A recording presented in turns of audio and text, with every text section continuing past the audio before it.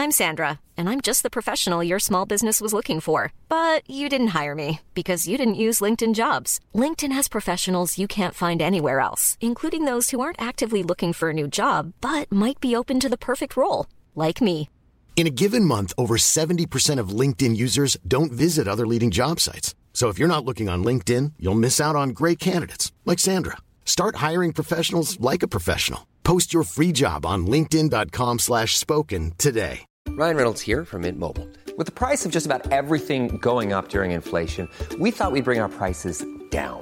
So to help us, we brought in a reverse auctioneer, which is apparently a thing. Mint Mobile Unlimited Premium Wireless. How to get 30, 30, bit to get 30, bit to get 20, 20, 20, bit to get 20, 20, bit to get 15, 15, 15, 15, just $15 a month? Sold! Give it a try at mintmobile.com/switch.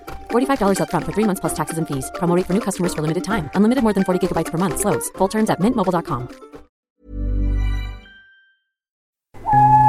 The following podcast is a member of the Great Big Owl family.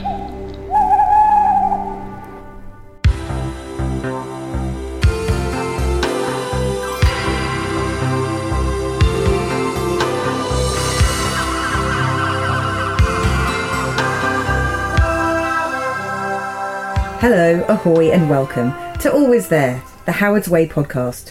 I'm Julia Rayside. Thank you for joining me as I navigate through every single episode of the 1980s seafaring soap opera set in the fictional English coastal town of Tarrant. It would be a lonely voyage without you. Joining me today to discuss Series 2, Episode 3 is the journalist, author and broadcaster, Ali Catterall. Ahoy there, matey. Ali, ahoy and welcome back. Hello again. Thanks for coming back. Pleasure. Okay, on with Episode 3 then. So you saw an episode of mid-series in Series 1, didn't you? I can't remember which one was yours. I did. I felt like I was dropped very much into no man's land, like a punch-drunk parachutist. Or the middle of the sea. Quite. But yes, I picked it up very quickly, as indeed this one. Yes. I thought, having been very naughty actually and not watched a single episode since I did mine. I'm doing my disappointed face, carry on. She really is, it's terrifying. And I thought I'm going to be really in trouble here, but again I wasn't. It was a very smooth segue, if that's how you pronounce that. I think you're an autodidact, aren't you? I think it's Segway, but it's all right. Is it Sieg? Or are they the ones you ride around on that have got one wheel and you have to lean forward? Anyway, one of those. So I really love the opening to this episode. I think it was quite unusual, and it was heavily reliant on Simon May and his twittery synth of nature, because you're kind of panning across the nature reserve. They're setting it up as paradise, even though it just looks like some mud with a bit of water next to it. But still, it's nature. The birds are twittering. The synths of Simon May are twittering and a kind of mirroring of the nature sounds. And it's kind of really beautiful and a little bit trippy as a start to a Sunday night drama. I think it's a very serene and almost near cinematic kind of sweep across that part of the estuary they call the Burrows. Yeah. In fact, it reminded me of Werner Herzog at points. I can imagine his voiceover saying, "We are following the tragic passage of the sailing people into existential doom." That's literally what it reminded me of too. Yeah, exactly that. I've written this down here, listeners. Tonally, it shares some DNA with the climax of tonight's episode, I thought, which is there's something a bit unusual about tonight's show. Yeah. Perhaps something actually quite affecting. And in that opening, I can see a sort of definite sadness that sort of hangs like a gauze over this one. Okay. It had quite an effect on you, this episode, I can tell. Okay, well then we must crash on and talk about it. So into paradise comes a snake. There's a snake in the grass. Yes, or a bulldozer, yes. A nasty horned beast, in the form of Charles Freer in CF1, the red Rolls Royce. I mean, literally, there should be an Aston saying "Trouble in Paradise" the minute the car hoves into view. Yeah. So he hoves into view, and clearly the music on the soundtrack. Charles Freer always gets this romantic theme that suggests breeding and class. It's Brideshead, isn't it? After 8 minutes. Yes, exactly that. No, it is. In fact, the music to Brideshead, that's what it reminds me of. You're bang on. I mean, he's a typical kind of Elan Moore villain. Basically. He is, totally. Or an anti-hero, if you like. Yeah, exactly. Someone so very complacent in his inherited wealth, and he's all just a bit that doesn't really care about the little people. Quite cruel. Anyway, Ken and Charles arrive. They come out of the back of the red Rolls Royce, and they're wearing coordinating grey leather bomber jackets and Wellingtons. They've literally, very sweet, they've dressed to match each other. I'm assuming Ken probably sussed out Charles's wardrobe and then went and bought something similar, but much cheaper, because he likes to try and, dress like he dresses. This is a thing I learned from Tales of the City, Armistead Maupin. that gay men who went out in sort of San Francisco in the 60s, they dressed like what they wanted to take home. Oh, wow. If you want to pick up like a college professor, you dress preppy. You know, that kind of thing. Goodness me. So I think Ken Masters is very much following this edict. Yes, I completely agree. It's a very topical scenario, this one. It reminds me of the sort of Docklands Development and Canary Wharf in the 80s. Oh, I know what film you're about to reference. Go on. Okay, shut up! You paralysed streak of piss.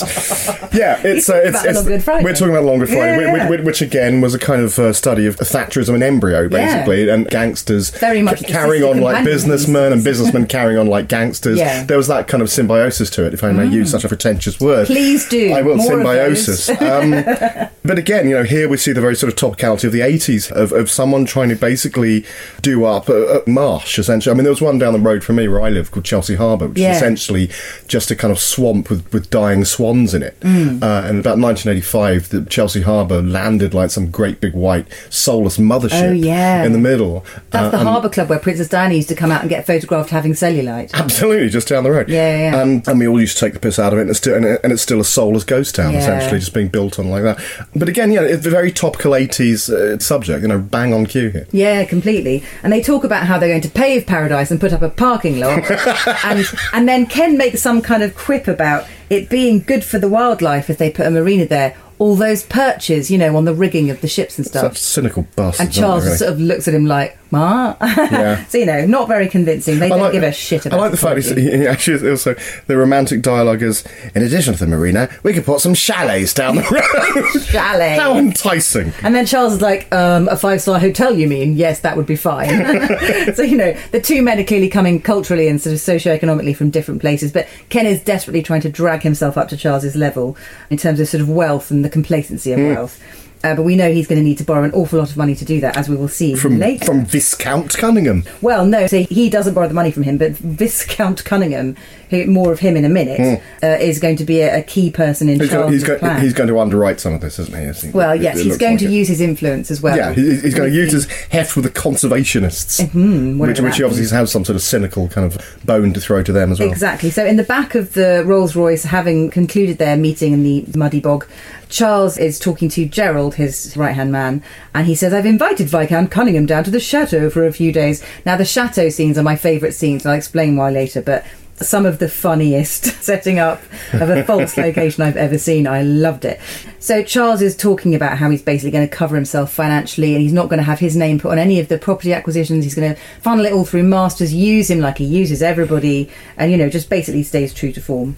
And then we leave those two and go to the Urquhart's house, where Abby and her baby father Orrin from America, and Leo, who's like the patsy who's been looking after her for absolutely no reward, right, are having a tense discussion. Right. The last time I was on the show, Abby had gone missing. And I speculated about the reasons why. And we I all thought did. It's possibly due to the fact that her father was gay, and she found out. But having said that, I've not seen a single episode since, apart from this one, so I have no idea how that resolved itself. So, in my ignorance, let me continue in this vein. Go on. And say that I think the reason she went missing, and now she's back, and this is perfectly logical to me watching this, is that in the interim, she appears to have built and crafted a time machine. Hear me out. She's first female Doctor Who. The first one, right? Yeah. She's built a time machine, and she's time travelled back to a very specific time and place. Okay. Bear with me. She's time... I always do. Thank you. She's time travelled back to New York, 1980. Holy wow. Lower Manhattan, That's 6 1980. years ago in the timeline of this show. And the reason that's why she was missing, because she was literally spiralling through the convex corridors of time and space. Wow. And she ended up in Manhattan in 1980, and she's hung around with people like Brian Eno and people like that, and she's managed to pull David Byrne. Right? Which, considering he was frankly balls deep in The Making of Remain in Light, and also Brian Eno's My Life in the Bush of Ghosts, is quite an achievement to drag him away from Talking Heads and flipping hook and had a baby with him. Why do you think he's using an assumed name? Well, I mean, is his name actually David in this show? It's Orrin. It's Orrin, right? Yeah. Well, it sounds a bit like David. But basically, she's pulled David. I mean, clearly it's David Byrne. He looks. It is David Byrne, isn't it? It's David Byrne. I mean, it's not, but I don't. No, it is. I feel like I want to just say yes, it is, so it soothes you. Also, for some reason, everyone's dressed like they're in a cult. Leo's dressed like he's in a cult. Yeah. David's dressed like he's in a cult. Orange, Abby's dressed like in some sort of deliberately dowdy, sort of evangelical kind of fashion. She does say that she deliberately dresses dowdy to piss off her mother, who wants her to jazz her image up a bit. She does do it on purpose. But anyway, the three of them are talking, and Orange just mentions really casually, like, I suppose it was expected then, if you knock somebody up, you marry them. So he just mentions casually that he's waiting to make an honest woman of Abby. So the presumption is, and she doesn't seem to disabuse him of that, it's like, oh, eventually I suppose they'll get married because they've got a kid now. But that seems quite a leap for Abby to make when she doesn't seem to even want to look at him. Well, I mean, he did write about this in Little Creatures. I mean, Oh, really? Yeah, there's a song. David Byrne did, Yeah, when he was rejected by that girl in Southampton. That's right, yeah. There's a song called Stay Up Late, which is all about his and Abby's baby. Anyway, It's too early in the morning for me. Polly comes in, is a rotten cow to Leo, like, oh, you're still here, I'll get another cup. He knows when he's not welcome, but that doesn't stop him from... She says to him, Leo, you should have been a missionary. He's always trying to help people. So, She's such a poisonous cow. Stupid old helpful. We don't want kindness in the 80s. Yes, exactly. We don't want that. Yeah, that's a laughable quality in her ledger, apparently. Anyway, then we move on to Masters Holdings, where Ken has changed from his leather jacket into sort of navy and lemon ensemble, sort of more tailored. Clearly he's preparing to go meet someone important, so he's trying to look There's something best. extraordinarily pathetic about Ken in this episode. It's quite heartbreaking. I know, he's always chasing after these much bigger dogs and he's sort of like yapping at their ankles. But, this is what he has to do. He's willing to humiliate himself if he's going to get rich. Certainly does. But that's the price he's willing to pay. Anyway, he's got a whiskey on the go. It's 11 a.m, isn't it? Yeah, basically? Almost certainly. The sun is past the yard arm. That's the thing. Jan is basically getting ready to go and see her amnesiac daughter Lynn in hospital. Still clearly very worried about her. Ken quite forcefully offers to give her a lift because Leo hasn't turned up because he's busy being sort of emasculated elsewhere. Yeah, exactly. She turns down Ken's offer of a lift because obviously it's a bit tricky with Tom and it's all a bit eggy, and she doesn't want Lynn to see a row between the estranged spouses. There's actually some really good scripting here. She says, what's your new secretary like? And he says, 36, 24, 36. And she sort of laughs, obviously she has to because it's not 2018. And she says, no, what's she really like? And he repeats it. Yeah, with a kind of implied sort of violence, actually. Because he's really... the poor bastard, he's sort of dying inside. He is. It's a real jealous streak, But he adjusts his behaviour when he's with the more sophisticated characters. So Jan, Charles Freer, Sir John Stevens.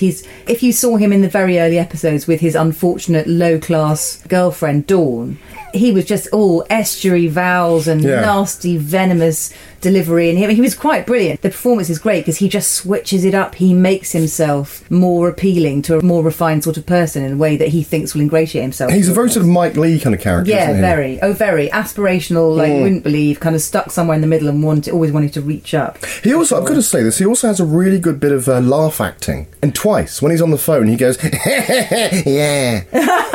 And he does it again later. One of Stephen Yardley's trademarks. He's really good. He just makes this... Because it's quite a hard thing to do. He could just make him an out-and-out bastard. Yeah. And in some scenes, he just pushes that button and he does it. But the way he can just reel it back in enough to be charming, to convince people to do what he wants. He's a great actor, I've got to say. He's a terrific actor. Yeah, and there are many terrific actors in this show. So we see them kind of have a little kiss after he says that his new secretary is very sexy. We don't meet the secretary yet. And then we move on to a huge, very posh castle-looking place, which clearly turns out to be the Chateau. And we know it's a chateau because a man comes to the door when Charles Freer's car pulls up. Bonjour. And he is called Pierre. Hello, I am called Pierre. And they talk in French for quite a long time without subtitles. I didn't have a clue what they were saying. It was pure franglais. How was your schoolboy French? Because I did German at school, so it meant nothing to me. Mine was terrible, but I somehow understood everything they were saying. Well, yes, you kind of do. It was all just sort of lots of blah-blahing about getting things ready, and an important visitor was coming, etc., etc. So Charles has flown to France, although you're thinking, it's not feeling very French. Why doesn't it feel French? Because it's like an estate car driving down a big driveway through immense amounts of drizzle. It's so grey and wet. And the car's kind of approaching the front of this very grand, just superbly OTT building. But it doesn't feel French. You can't see this, listeners, but I'm frowning my head off. He is. The reason why is because I had no idea that was actually supposed to be France. Oh, well. I thought that just the butler was French. Charles said he was ridiculous. Going to entertain the Viscount at the Chateau. Now, you don't have a chateau in England, you have it in France. Yeah, but also, if you were going to have a chateau in France, we would just call it the house. I mean, what's the... But we'll find out later, not much later, why I didn't feel that French. It's not in France. Okay, so back with Ken Masters. He's in his office. Leo is on the warpath. He bursts into the office and demands that Ken tell him what the bloody hell's going on with the nature reserve. And he said local gossip suggests that Ken's going to try and build on it. Ken shrugs and goes, yes, so... And Leo is suddenly fired up with the zeal of 1,000 Greenpeace volunteers. He's the mouse that roared. He is. The worm that turned. He's going to stop him. And he says to Ken, it's all about profit with you people, isn't it? And Ken looks rather wistfully towards the camera and says, yes, and loss. Because obviously he's aware, if Leo's agin him, then he's going to have a hard time with Jan. Because Jan's children are very important to her. Be like being mauled by a guinea pig, wouldn't it? It's like, no, I will stop you. He's just incredibly back in your mild-mannered. cage. So Ken and Leo never really did get on anyway. He doesn't like the fact that this slimy greaseball is smarming up to his mother. More than smarming. Well, indeed. So, no, that was never going to go well. This is another obstacle in their uneasy relationship. And then, now this was one of my favourite scenes. Then we cut to Avril and David Lloyd, who is a man who's trying to offer her a job with his company, Ralton Marine. Ralton Marine are going to make the boat that Tom designed in the boatyard. So, you know, they're all sort of working together anyway. And he's noticed that she's just shit hot at absolutely everything. And he wants to poach her. But they walk past a street sign, so of course I looked it up. But they're in Southampton in a road called Blue Anchor Lane. Wow. And it's really pretty, sort of cobbled. There's incredible stone buildings, then loads of Tudor buildings. It's just really picturesque. Yeah. And it turns out they go past a 14th century building called a postern gate. I looked it up. Apparently you can go and visit it. It's very nice. Is there a blue plaque there saying this is where episode 3 of Well, there should be. 2... Well, yeah, shall we motion for it? But this is quite a location-heavy episode, as we'll see in a minute, because the chateau's back. But yeah, they were all over the shop. Normally, Howard's Way kind of stayed in, you know, 1 or 2 different places, and then the rest was studio in Birmingham. But this hops about like anybody's business. Wow. Anyway, Avril is kind of demurring. David really wants her to work for him. Just before the end of the scene, as they're getting into the car, he suggests maybe she could work part-time at the yard and part-time for Ralton Marine. He's trying to give her any possible inducement to come. I'm glad you got so much out of it, because in my notes I just wrote, their eyebrows are amazing. They are amazing, though. I mean, those eyebrows now would be considered to be pretty much on the trend. She always had the very best eyebrows, that's for sure. So we leave them. It's never quite clear why they've put them in this unusual location, but nevertheless, it looked very nice and I enjoyed looking it up. Oh, so good. Thanks. So next, obviously, it's a helicopter. This is funny. I'm sorry, but it is funny. It's a helicopter which purportedly is flying the Viscount. Well, I don't believe it. What's he called? Viscount Cunningham. Is flying him into the chateau for a sojourn with Charles, so Charles can sort of glad hand him and ply him with wine and try and get him on side. On the side of the helicopter... It's called There's Trent. a sign saying Trent Air Services. I looked them up. They're based in Bedfordshire. You can learn to fly with them. At least you could in the 80s anyway. You've gone like, man, you should work for MI6. Well, you know, I just think I'm serving the listeners of this podcast by finding out the details. I'm getting to the actual meat of the matter, and that's what's important. Yes.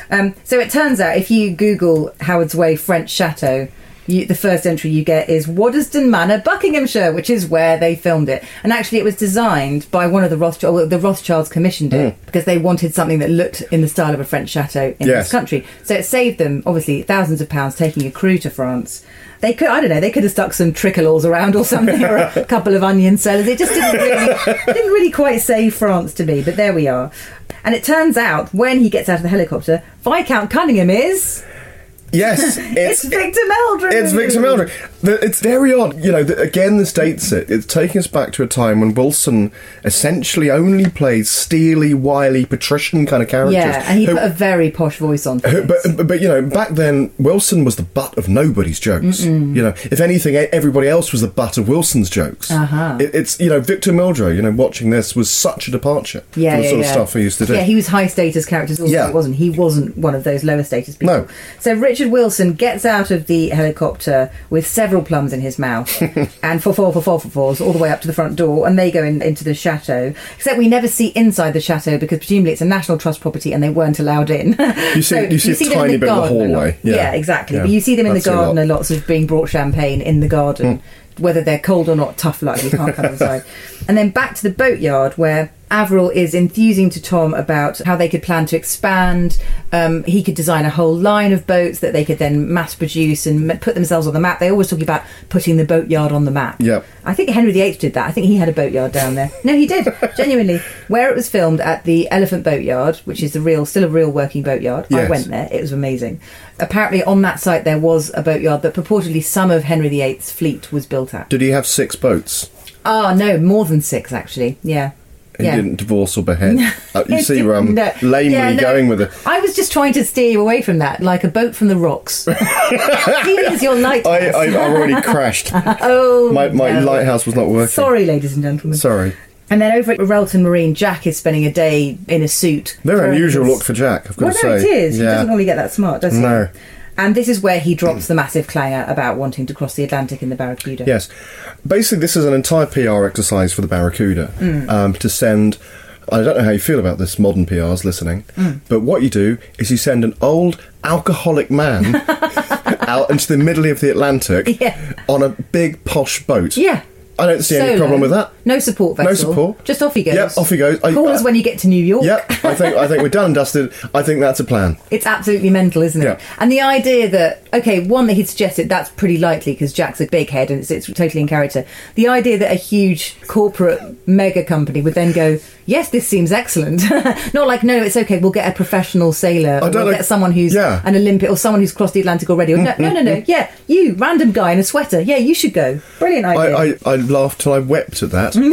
just my mind spiralling out into visions of him, this old alcoholic man, adrift in the sea. I won't spoil it for you, but don't worry. The way it plays out is actually quite clever, and it's not what ends up happening. Something else happens that's even more brilliant. So we're back to the yard. Tom is still drawing pictures of boats that don't really look like draftsman's pictures. They're just like lovely doodles. He spends a lot of time doodling yachts. But not so you could build them or anything, just so they're nice, pretty pictures. Avril is surprised when Jack comes back from the board meeting much earlier than planned, and he drops the bomb that he's going to cross the Atlantic on his own. Yes. And no one at any point said, I don't think that's a very good idea. No, well, I mean, the words are had, and Tom actually does think it's a good idea. Avril is obviously sceptical and worried about her dad, for all the reasons you've already said. And he says, the Barracuda's unsinkable, or maybe Jack says that, and she says, so was the Titanic. Yes. So, they're setting this up for a disaster. Paradise is going to be bulldozed by evil frackers and developers, and this boat is clearly going to sink. That's been flagged up here. Ultimately, however, he says he probably won't go on the Barracuda, and his reason why is because I hate drinking out of plastic cups. And you think, you know what, Jack? That's a lie. That's a great reason. But it's also a lie. You're an alcoholic. You drink out of a shoe. Yeah, a shoe. You drink out of a coracle. You drink out of a lawnmower if it had an aperture big enough to pour booze through. I mean, he doesn't care. No. He's vaguely reformed at the moment. He hasn't been too pissed for a while now, but, he's always prone to going back to it. I was amazed he managed to get a suit on, quite honestly, for himself. Get the arms in the right holes. Yeah. Anyway, back at the Howard house, this is really sad. So poor Lynn just looks absolutely terrified. I think she plays this amnesia storyline so beautifully because she's got to just a lot with her face and her eyes. Doesn't say much. She's frankly catatonic. But she's so fragile and she's so frightened. And she's basically brought home because the hospital have done everything medically they can for her. And her family are just, so worried about her, and she doesn't know who they are, and she doesn't recognise the house, and she just asks, where's my father, because she can't really remember what she called him. And she plays it really effectively, I think, really beautifully. We're moving to 1986 now, so fashion's really reached its tipping point. It's gone from being, some of it's all right, to, oh, Jesus Christ, what are any of them wearing at any point in this show? But, I love it all the same. Back at Jack's house, he's pouring Kate and him a drink, so clearly he can drink moderately again. Yeah. But, I imagine he's trying to steady his nerves because he's just promised to do something absolutely ridiculous. Got the DTs. And he talks about how he's perhaps a little bit nervous about crossing the Atlantic on his own. Yeah, in really? a bathtub with a stick coming out. Yeah, maybe we should have thought about that. Complete insanity. And then back at the chateau, there's a walk and talk past some very grand fountains. Charles and the Viscount Cunningham are doing a sort of West Wing walk and talk through the gardens. Not as frantic as a Sorkin one, but, they're having a gentle stroll. Again, presumably because the gardens are lovely and they can't get inside.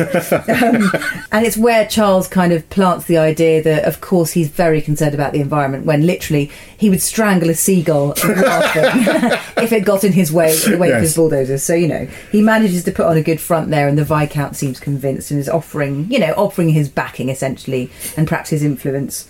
And then we go back to the Urquhart household, where Leo is coming back to see Abby, I guess, and Polly answers the door, always rather unenthusiastically when Leo turns up. Yeah, Polly hates Leo. Oh, she hates him so much. She hates how he cares all the time. It's just so...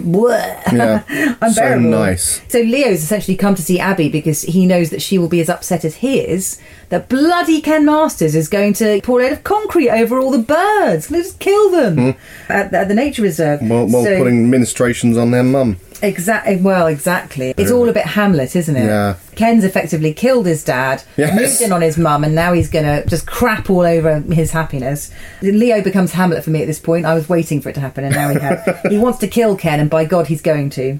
So Abby is incensed, as he thought she would be, because she, has the same sense of justice that he has deep down. And so she's said she's going to help him launch a campaign to stop the development before it gets going. I love Abby. Yeah, she's kind of warmed up this episode. I don't mean Abby, I mean Lynn.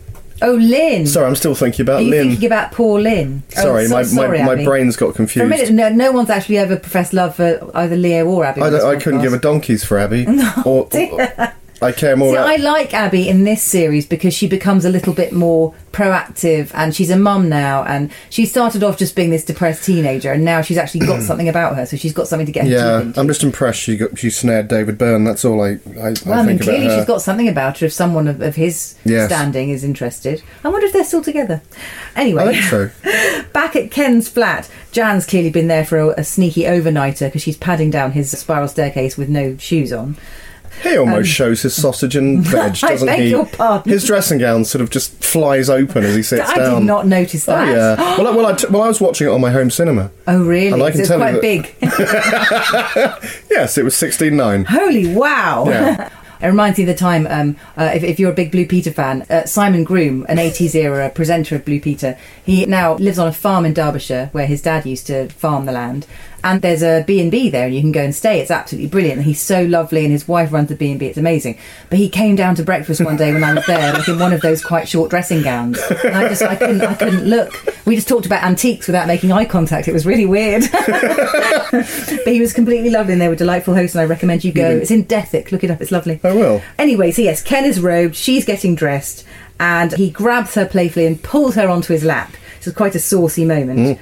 And he's talking about, where he fits into her family and her life. And he sort of says, and this is very Ken, but very ill-advised, he wants to integrate with her family. He wants to get on with the kids. He wants to be a father to them. Oh, God. Bearing in mind, one is about 22 and the other one's sort of 19. That's, come on. Tom says to him later at the bar of the Jolly Sailor, you've got no idea about children if you think you're going to be in any way their mate when they're in young adulthood. That's an extraordinary scene when Ken and Tom are at the bar, like two old scrawny lions who've seen better days. Albeit Tom looks like he just tear Ken's face off with a single swipe. He's got a bigger mane, let's face it. Yeah, but there's an exchange where Tom says, "You're very free with the names of my family." Oh, I know, I love that line. And Ken says, "Well, I hope to be part of the setup one day." And Jesus, No. I mean, it's just really brash and really... it's like Cuck Central round here, isn't it? It's incredibly sad, pathetic scene. Ken totally misunderstands his place in things. And then there's a kind of foreshadowing of a scene to come in which Tom says... and this is very extremely moving, I thought, all we have is the love and closeness we shared over a long... This is talking about his children. I know. I was privileged to have their young love. Their young love. I found that it's such an old-fashioned way of expressing I was privileged to have their young love for over 2 decades. And then he says... Where do you come into it, Mr. Masters? Yeah. And Ken Masters was genuinely befuddled. I know. Like he hadn't actually thought of it. But he doesn't know. His focus is quite laser-focused on Jan. Yes. He just assumes everything else will fall into place if he loves her. But he's being naive, Ali. No, he is. Again, it's an incredibly good piece of acting. I really have to take my hat off to Stephen Yardley, who plays Ken Masters. Love him. So in between those two scenes, we do get a brief return to the Welton boardroom where Avril goes in and expresses her dismay that they've agreed to her father crossing the Atlantic on his own. And they then say, we've kind of already announced it, so he can't pull out now. Like, we've just sent him to his death. Yeah, that was a bit quick. Sorry, can we not do something about it? No, okay, fine. No, we'll do. Off he goes. Just pack him off. He was probably only got about a couple of years anyway. Just pack him off. Then you get the lovely scene in the Jolly Sailor between the two men locking horns in a very kind of mild manner way, but they are locking horns.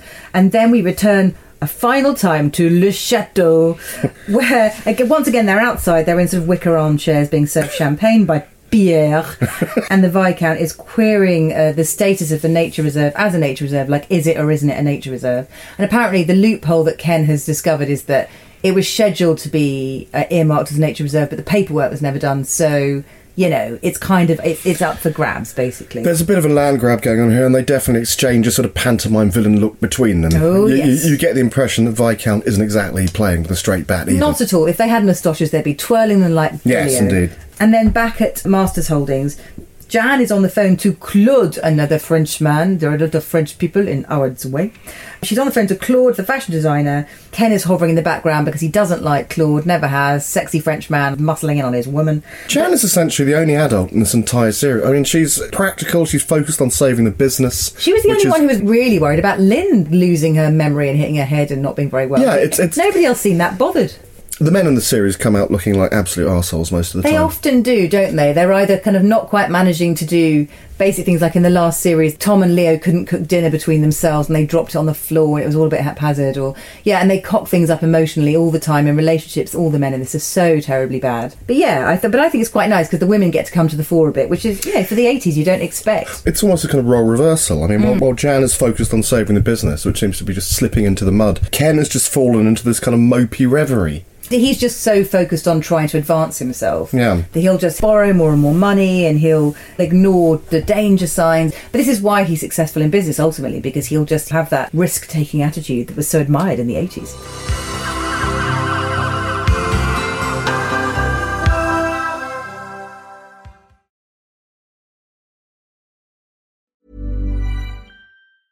Hey, I'm Ryan Reynolds. Recently, I asked Mint Mobile's legal team if big wireless companies are allowed to raise prices due to inflation. They said yes. And then when I asked if raising prices technically violates those onerous two-year contracts, they said, "What the f*** are you talking about, you insane Hollywood ass?" So to recap, we're cutting the price of Mint Unlimited from $30 a month to just $15 a month. Give it a try at mintmobile.com/switch. $45 up front for 3 months plus taxes and fees. Promo rate for new customers for limited time. Unlimited more than 40 gigabytes per month. Slows full terms at mintmobile.com. There's never been a faster or easier way to start your weight loss journey than with PlushCare. PlushCare accepts most insurance plans and gives you online access to board-certified physicians who can prescribe FDA-approved weight loss medications like Wegovy and Zepbound for those who qualify. Take charge of your health and speak with a board-certified physician about a weight loss plan that's right for you. Get started today at plushcare.com/weight loss. That's plushcare.com/weight loss. plushcare.com/weight loss. This is Paige, the co-host of Giggly Squad, and I want to tell you about a company that I've been loving, Olive & June. Olive & June gives you everything that you need for a salon-quality manicure in one box. And if you break it down, it really comes out to $2 a manicure, which is absolutely insane. It's also so easy to get salon-worthy nails at home with Olive & June. The difference between how your nails used to look when you did them yourself and now with the Mani system is a complete game changer. The best thing about Olive & June, too, is it's a quick dry. Dries in about 1 minute, lasts for 5 days, and full coverage in up to 1 to 2 coats. Visit oliveandjune.com/perfectmani20 for 20% off your first system. That's oliveandjune.com/perfectmani20 for 20% off your first system.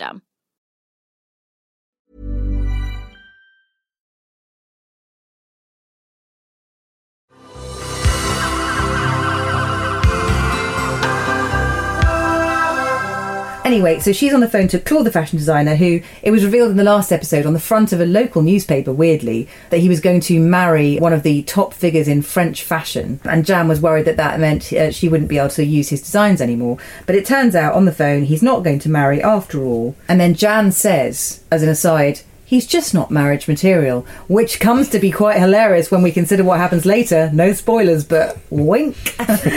And then Ken is not being entirely committed to funding the fashion business. Like, he hasn't given her a definite yes, and that's really grinding her gears, because she just wants to know that she's got the green light, she's got the designer, can she just get on with it now? She knows she's going to make a success of it. But Ken is sort of slightly withholding his final say-so. Back at Jack's, there's a brilliantly creepy scene. Suddenly we're back to like sort of noir, or, you know... Well, it's Dickens. Yeah, it is very Dickens. Because I haven't been watching the series, unfortunately. I have no idea who this is. I know his name is Richard. All I know is that suddenly... Actually, it's Dick. Dick, right. Even better. He looks like a real ghoul. He looks like something out of Tales of the Crypt. Yeah. He has maggoty eyes bulging out of a kind of skeletal face. It's horrific. He is an incredible actor. Apparently... It's like Great Expectations. I don't know who this is. The actor's name is Oscar Quitac, and apparently he still is living somewhere in the British Isles. But he looks dead when he's there, and that he was had the most 40 years ago. incredible character face, like just incredible. So his plotline, in very brief summary, he turned up like a bad penny after 25 years. He'd been living abroad. Charles Freer somehow managed to track him down. He had a reasonably legitimate claim to the boatyard. He was formerly Jack's brother-in-law. Jack married this guy's sister. Has this already been established in the series? His plotline is effectively just coming to an end now. So he took them to court and tried to get the boatyard off them. He lost because Charles Freers ditched him because he didn't help him complete this nefarious scheme he had going. He can't get back to where he was living. He's got no money, and he's bothering anybody he can to try and give him something. He's basically come out of this whole deal with nothing. He was hoping to come out of it with a lot of money, so he's very bitter. It's absolute Dickens, isn't it? It's Great Expectations. So there's a power cut. He comes into the room with a candle, and then a voice says something, but I can't remember what he says. Did you write down what he said? No, but I did write down how he pronounced Jack Rolfe's name, which was very interesting. He says, "I'm going to see you get your desserts, Jack Rolfe." And he sounds like Scooby-Doo. He has a very unusual... He's such an unusual actor, but you can't take your eyes off him when he's on screen. He's very unpleasant. He's very creepy. The candle lights on his face, which does really kind of leap out of the darkness at you. It's quite scary. There's something very John Thor about Jack in this sequence, I thought. Yeah, well, he very sort of gruffs it up. Yeah. He really gruffs it up because he alphas this guy out of his front door, basically. He's clearly there to try and, put the willies up him and scare him. And in the end, he just ends up sort of sneaking out like like the interloper that he is. Jack gets rid of him. He's like Gollum, isn't he? He just exactly like slinks Gollum. out. Or Uriah Heep. It's that, isn't it? He's a totally objectionable character who's just out for anything he can get, and now he's got nothing. Well, that's why he's turned up again this episode. He's determined to get something for his trouble. Anyway, back at the Howard house, Jan suggests taking Lynn shopping. Lynn looks less than enthusiastic. "Oh, you've got a nice new haircut. Why don't we get some clothes?" And Lynn's just like, "Why don't you get some clothes like I'm wearing?" Wouldn't she look so bloody catatonic? It's like, you must be joking. Well, I mean, they're very fashionable clothes back then. They're all designer stuff. That's where most of the budget went. Then Tom arrives, and Lynn just gets very upset and says she's so sorry, and she didn't mean to make it hard for everyone, but she just can't remember anything. She plays it so beautifully. And then Tom, of course, says, "Last-ditch attempt. Let's try and get your memory back. Would you like to come sailing on the Flying Fish?" And Lynn just kind of goes, "Yes, I suppose so." But she doesn't realise the significance of it. And he doesn't know if it's going to work or not, but he knows it's worth a try. That was the place where she was happiest. That's the place where he's going to try and get her back to in her mind.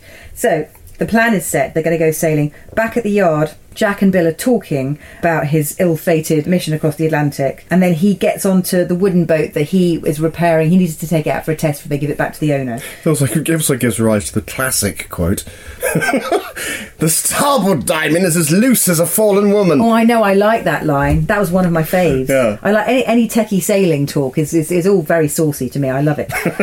So yeah, he takes out this wooden boat on the quite choppy-looking sea.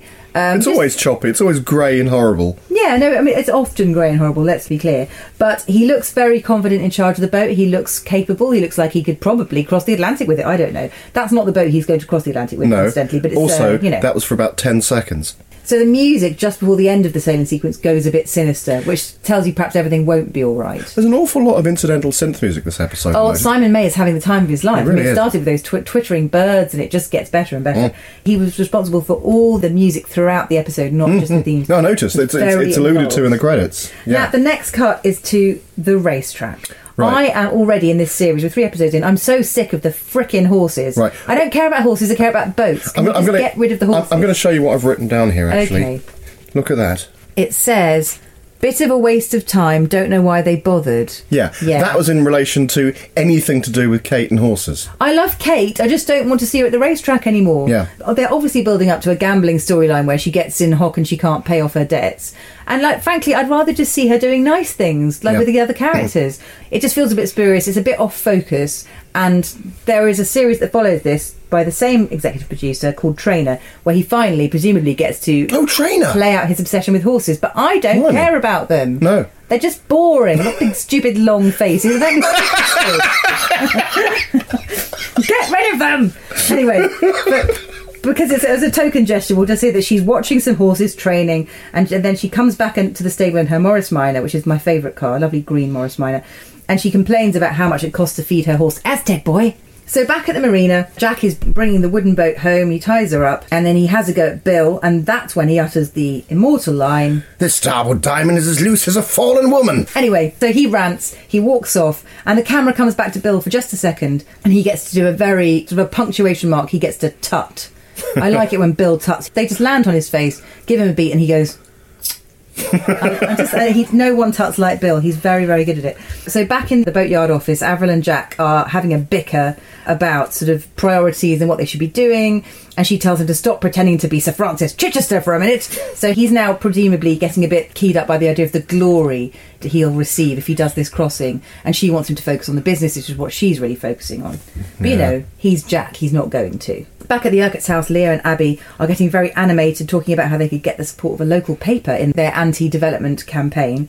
Can I just point out that around this time they must have gone, look, where's David? Because he's vanished from Talking Heads. A bit like when Joe Strummer vanished from The Clash for a little bit. And He's saying if there's like an Agatha Christie Lost Year where no one knows where David Byrne went, and you're saying he went to Tarrant. Yes. Wow. I mean, seriously, I just every scene that he does, I just keep thinking he's going to whip out a beatbox and start going, psycho killer, qu'est-ce que c'est, yeah. Well, the thing is, this is how I know it's not David Byrne, because David Byrne / Orin, he's sceptical when they say that they're going to campaign against the destruction of a nature reserve. David Byrne would be right on board with that. He'd be like, yeah, come on, man, let's go and stick it to the man. And Orin basically tells him they're probably being a bit silly. Well, first of all, he's in deep cover. And secondly, time travel does things to your mind. Anyway, the writer of this episode is clearly... Also, remember that in the album, the Talking Heads album, Fear of Music, there's a track called Animals. Yeah. A bit ambivalent towards animals. Are you saying David Byrne hates animals? Would he punch a horse? Not my words, the words of Julia Natalie Rayside. I'm just saying that... Would he kick a seagull? I just can't see it. I just think he spreads joy wherever he goes. He's not that kind of guy. You've got him all wrong. Have you watched True Stories? He's not a joy spreader. He's a dispassionate, ironic observer. Oh, okay, fair enough. Except when he's strangling seagulls. Yeah, he's doing that reason to be cheerful thing these days. It's lovely. He just keeps on, doing big sing-alongs with lovely choirs of ordinary people on the internet. I keep seeing them. They're so uplifting. We all change. We all go through different stages of our lives. So this is clearly a dark period in the 80s. Anyway, Polly comes in, basically tells Leo to go. He realises he's not wanted anyway by her and leaves. And she says, oh, good, now we can be en famille. Oh, because Christ. The writer's obsessed with French things. This episode, it's just all French this and French that. And then we return to the yard where they've gone for the classic ABBA video structure. Tom nearest to camera, facing camera. Avril in background, also facing camera. But they're having a conversation. Yes. So they're not looking at each other. It's very sort of old repertory theatre kind of. Face the proscenium arch, loves. It's the old kind of Princess Diana back then. Sort of hold one of your arms with the other arm. That's right. While gazing into the middle distance. The demure 80s stance, yeah. And so he's talking about his concern for Lynn. Avril is probably a bit preoccupied with her dad. And then we cut to the chateau. We do go back to the Le Chateau one last time, because you have to use the helicopter again. Presumably they got it for the whole day from Trent Air Services. They could have put a French sign on the side, for God's sake. They could have just whacked something up, couldn't they? Just helicopter. So Viscount Victor Meldrew is loaded up onto the chopper, and Charles charms him all the way into the passenger seat and waves him off. And then they stay on the helicopter for a bit too long, because they always do when they've got a helicopter, because it costs them bloody loads. So they give the helicopter a lot of airtime in any episode with a helicopter. And there's always at least one a series. It just gets a disproportionately large amount of airtime because it costs thousands. Back at the Urquharts, Shellett is now trying to bark up Gerald's tree because he's desperate for money for a plane ticket to go back home. to wherever he came from. Right. He looks like he's made out of brown straw and mud. What, Gerald or Dick? I don't know anymore. Okay, well, anyway, there's a nasty little exchange between the two of them. Dick Shellett wants money. Gerald's not giving him any because Charles said don't pay him off because he'll just come back for more and more, which is probably correct. And then Shellett utters the horrible line, when you sniff, you smell. Yes. Which I think is, factually true. Polly is obviously horrified at the nasty little man. He's been to their house once before and she found him kind of a bit awful then. Although she got him to talk about sleeping with prostitutes, like in some graphic detail. So clearly she's ambivalent. But she's not pleased to see him back. Barring the sexy chat. And as soon as they get rid of Shellett, Gerald straight to the decanter, steadying his nerves. And Polly is sneering and saying, why do you involve yourself with people like that? And he kind of puts her in her place and says, look, all this expensive stuff you like having around you, I have to buy. And sometimes, he says, I have to get my hands dirty. Oof. And so that shuts her up. Ugh. Anyway, this is the scene next with Sir John Stephen. So Sir John Stephen is the only... Well, actually, now we've had the Viscount, I guess there's two. But he's a proper knob, like an actual one. And he's an international banker, as Ken has told us many times. And he has the power to lend businesses large amounts of money. He's an associate of Charles Freer. Right. Ken wants to make him an associate too. It's very sweet. Whenever he meets John Stephen, Sir John calls him Kenneth. Because he doesn't do, shortened versions of people's names. Yes. No, thank you. And so Ken turns up, dressed to the nines. Smarm turned up to 100 because he's trying to extract £1,600,000. Oh, is that what it was? Which he says, back then must be... Well, I couldn't work out what it was. He said he wants to buy 1,000,006, and I thought 6 what? 6 groats? Well, I think that's again, 6 that's elephants? a really nice character thing. Well, exactly. And also, it's very much Ken wouldn't say, could I have £1,600,000, please? Because he wants to sound cool and like it's no biggie. Yeah. Like just 1,006,000. Well, he has to cut everything short, like his own name. I'm sure someone who Ken admires in business with much more wealth than him said that to him once, and he thought that's the way that people who want to sound confident with money say it. So I think it's a really nice little point in the script there. So yes, 1,006,000 he'd like, and Sir John Stephen kind of mulls it over and talks about interest, and he's trying to barter him down. Sir John Stephen's bartering it back up to like 2% or something. In the meantime, who will look after the owls? I mean, ultimately, ultimately, the fate of the natural reservation, the wildlife, rests in the hands of those two, while being attacked on all quarters and sides by these mendacious fuckers. I know, they've got a lot of opposition, but it's going to turn into an all-out war, and that is certain now. They are pitched against each other. I want to see Leo running with a pike staff at Charles Freer, just shouting and howling as much as he could, probably making noise very much like a gerbil. Well, as he runs, like... That was really upsetting.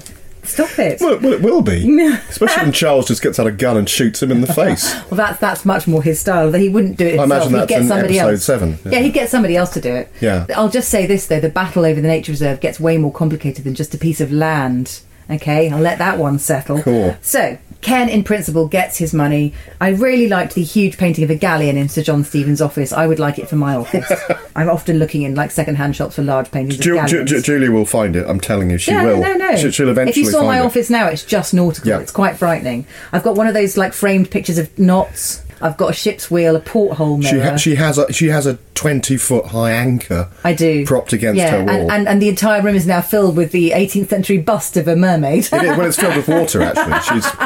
She's recreated the Titanic. Yeah, I have to wear her room. I have to wear breathing equipment to go and do my work now. James Cameron's going down the little sub. The nautical theme is getting a little bit out of hand now. I bought a bosun's call the other day. Do you know what that is? No. It's like a silver whistle that kind of goes boo, and depending on how many notes up and down you do, it can send different messages to your crew. Wow. Yeah, so I'm going to learn all the calls. There's a little piece of paper that tells you how to, make different... It's like Morse code, but not... Well, if I'm ever out on a boat and it's capsizing, then I want you in there. Yeah. Because you'll know what to do. Yeah, exactly. Well, I've had one sailing lesson now. I'm an expert, so... Yeah, right. Do you know, I was talking about the Docklands earlier. Oh, yeah. I remember when they were talking about the marina at the beginning, I remember what Docklands used to look like. It was just basically a bunch of muddy banks with old dilapidated wooden sheds. Yeah. And a dirty Thames running through the middle of it. It was, precisely at the spot, I imagine, where Canary Wharf is now. Yes, absolutely. And I used to go down there age 11, and with the cubs and skites, and I used to canoeing down the Thames. And, wow. And one day I misstepped into the canoe, and fell in the Thames. Ooh. And probably I hope got, you had your know, mouth shut.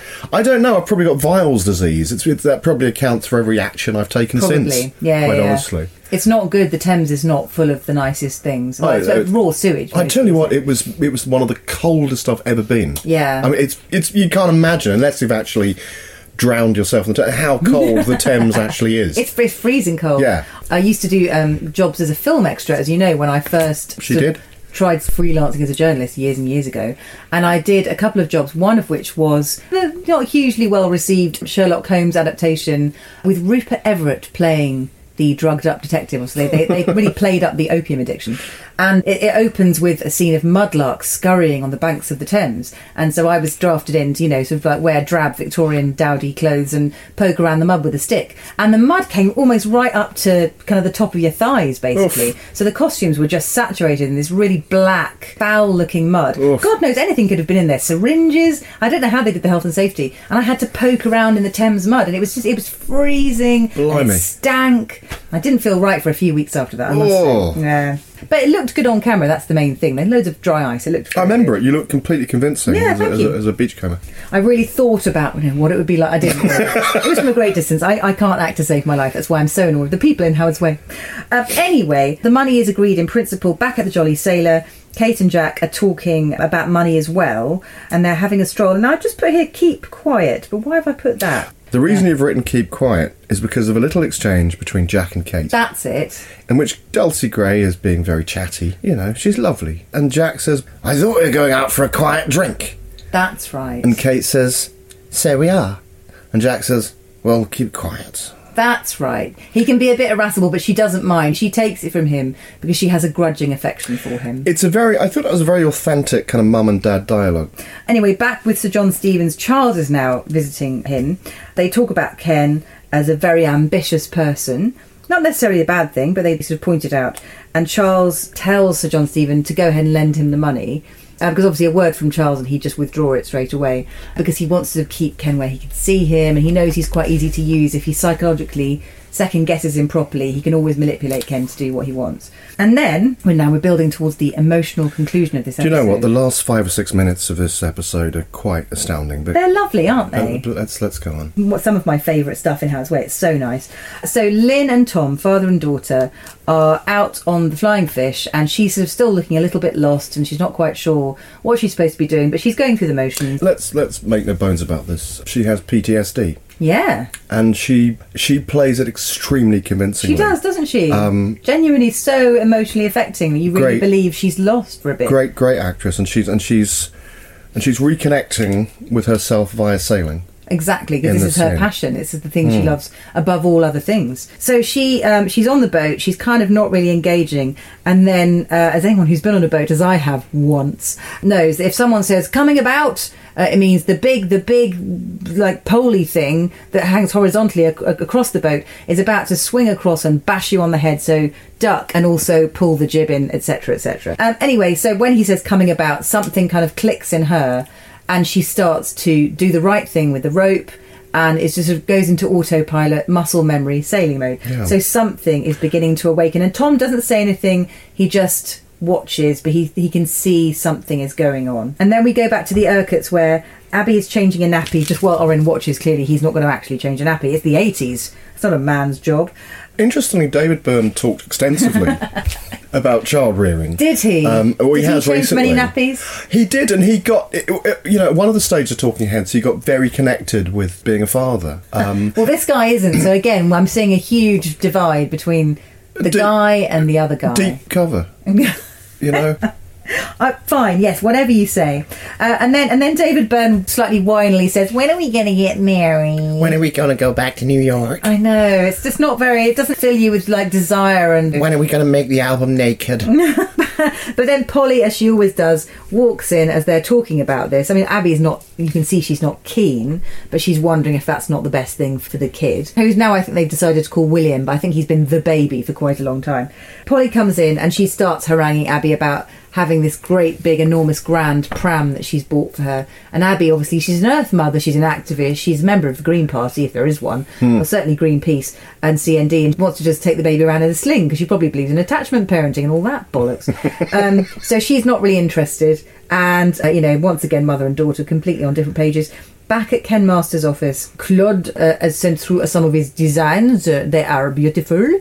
And Jan is extremely pleased with them. And there's it's always a bit dicey when the camera does a close-up on any designs of anything, because they kind of have to look real. Like some of Tom's designs are just him like doodling triangles and then some sea underneath. But Claude's designs look like fashion designs. Does he make the waves like a series of little triangles? Yeah, and then draws a little sun in the sky.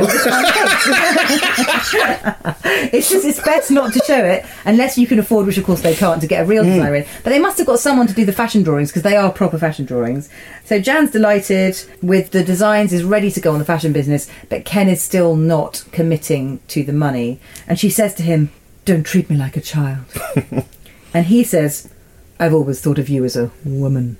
And then she meets his gaze back and says, "I meant out of bed. Like, get your mind out of the gutter, you dirty sod. I'm trying to be a business person here." So, she wants to be taken seriously, and some of the time Ken is quite good at sort of making her feel like she's got this business instinct and she's on the right track, but sometimes he likes to patronise her a bit, and she won't stand for that. And he better learn that, or mate, you're gone, mister. Beat it, Baldy. Back on the Flying Fish. We're coming to the end of the episode. It's where it gets really emotional. So Lynn is just sailing. She's sailing like a dream. She's sailing like she used to. She's woken up. The lights come back on inside her head. And Tom is putting her through her paces and shouting, "Jibe!" Which I think means, twizzle around a bit. No, he said jive. He means twizzle around the boat a little bit in the manner of Disco Dancer in 1978. Yeah, do some hand jive. Yeah. Which she doesn't. She actually does something technical with the boat instead. So Tom, clearly an idea forms in his head. He's aiming the boat towards the shore, and he's not going to go about, which means turn around. Basically, if they keep going, they'll run aground. The keel will hit the gravel, and they'll probably damage the boat. He's unconsciously trying to kill them both. He's risking quite a lot, because that boat is the love of all of their lives. And it no longer belongs to them. Avril bought the boat secretly in the last series, and now it's come out. She's happy for them to sail it whenever she likes, obviously, because she loves Tom. But, that will do the boat some damage. If they crash the boat, bad things. Simon May's going nuts at this point. He is, yeah. What's the soundtrack doing? Is it Synth of Doom, or is it a bit more upbeat? Or Yes, it's Synth of Doom. It's terribly doomy. I love it. Anyway, so Tom has aimed the boat for the shore, and he's just staying silent and watching Lynn. And Lynn is watching the shore get closer and closer. And she looks like she's going to say something, but she doesn't. And then she thinks about it and is going to say something again. She doesn't. She plays it really well. And then suddenly she says, "What are you doing? You're going to run us aground." Swings into action, brings the boat about, sorts the ropes out, and then kind of sits at the back of the boat. I think she's clutching the wheel, or she's clutching the railings. And then suddenly her face unclouds and she's like, "Oh shit! Oh, hang on! I know where I am." And suddenly the memory is back. And Tom is a big grin on his face, and he climbs across the boat and just enfolds her in his big, strong arms and says, "It's all right. It's all in the past now." And then Marty Webb sings. And actually, it's the one time that version of the theme tune really works. And you were in tears, weren't you? I'm in tears now, actually, to be honest. I'm 48, so I cry at everything now. Are you having the menopause? Yes. That's what it is. I cry when the sun comes up. I sob my heart out when the sun goes down of an evening. That's nice. And that had me, and last night that had me in pieces. Yeah. Why so? Why do you think it had such an emotional impact? This particular episode, I say that, I've only seen 2. Well, I really think you should remedy that, but carry on. Yeah, I will now. But this episode was structured so brilliantly. Yeah. With such incredible expertise by the writer Lionel Goldstein. Apart from the horse racing, Lionel. So yes, but just the way this episode was structured, just from the very first scene, as I said, there was something very unusual about that sort of almost cinematic suite. That there was a kind of desolate kind of beauty about the way that this. Yes, it was strangely beautiful. Yes, this episode began. Yeah, and and this scene is sort of callback, or that was a foreshadow to that. So thematically and tonally, this entire episode was of a piece, It was such a beautiful and affecting and moving scene, also acted incredibly well. Yeah. And it's great pacing-wise, because they're turning a ship around quite quickly now, because of what's going to happen to Lynn in 1 or 2 episodes' time is quite something. And to also, just on a personal note, to sort of show the effects of, essentially, PTSD, and a woman working her way through that and resolving that. And how she's helped to resolve that by someone by someone who loves and cares for her. It's a kind of therapy, wasn't it? But they're quite explicit when Lynn's in hospital. Basically, she slips, falls, hits her head, and then goes into the water. and she's in the water for 10 minutes before someone, presumably a security guard or someone, pulls her out. So the nurse says when her parents visit her in hospital, not only she's suffering from concussion, amnesia, you know, she's had a lot of water in her lungs, but she also, the memory loss is probably down to her having some kind of emotional shock. Yes. And actually that's what happens. She finds out the guy she loves is in bed with somebody else, basically. It was very unexpected to hear Marty Webb suddenly sing, and I wondered, was that the moment when they released it as a single? Well, Series 2, they, I think mistakenly, on the whole, they replaced the jazzy Barracuda end theme with the Marty Webb version. And sometimes, in this episode, it really works. Sometimes it really takes the energy out of the end of the final scene. I think it was only for this series, and I think Barracuda comes back in Series 3 as a closing theme. But it was used for one series. Presumably, yes, when it was in the charts, I think. Yeah. It was most unexpected, most welcome, and incredibly beautiful. It was, wasn't it, actually? I heard it with different ears in this episode, because it seemed to be such a natural follow-on from what we'd just seen. It was gorgeous. Anyway, that's the end of the episode. Now, you've been making a lot of loose promises about watching more Howard's Way. Do you think you will? Will you go back, or will you just keep going forwards now because you've kind of got the hang of it? Will you do what I did with Game of Thrones and start in Series 4 and then just keep going forwards and not really needing to go back? That's how I watch Game of Thrones. So I think, yes, I think I shall now, actually, because I'm interested in seeing particularly how the battle of Leo and Charles... Wait till you see what Lynn does next. I mean, that alone is pretty exciting. There's a lot packed into this series. I forgot how busy it gets. Narratively, it gets quite fun. After all the court case stuff, it's a bit boring. It's proper action, and then speedboats get involved. It's just actually more sort of high adrenaline and thrilling. I just want to see Richard Wilson fall out of the helicopter. That's not going to happen. Oh. I'm so sorry. Oh, bollocks. What, just so he can say the line? Yes. As he plummets the water. Yes, exactly. Precisely. I don't believe...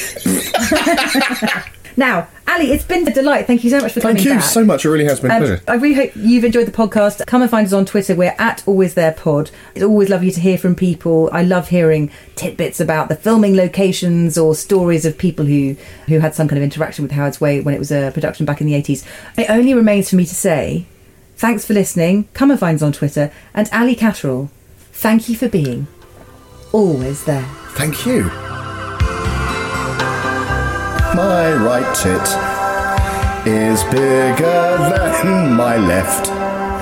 I'm feeling quite bereft about its heft.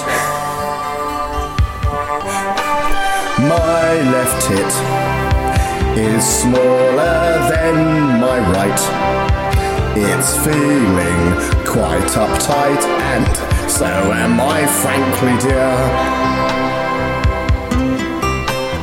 Mismatched tits have got me down. 1 point's at sky, 1 point's at ground. I wish my tits were size the same, then I could swim without the shame. It's alright, we're all just different sized. My tits are just the ticket, just as fine as they are.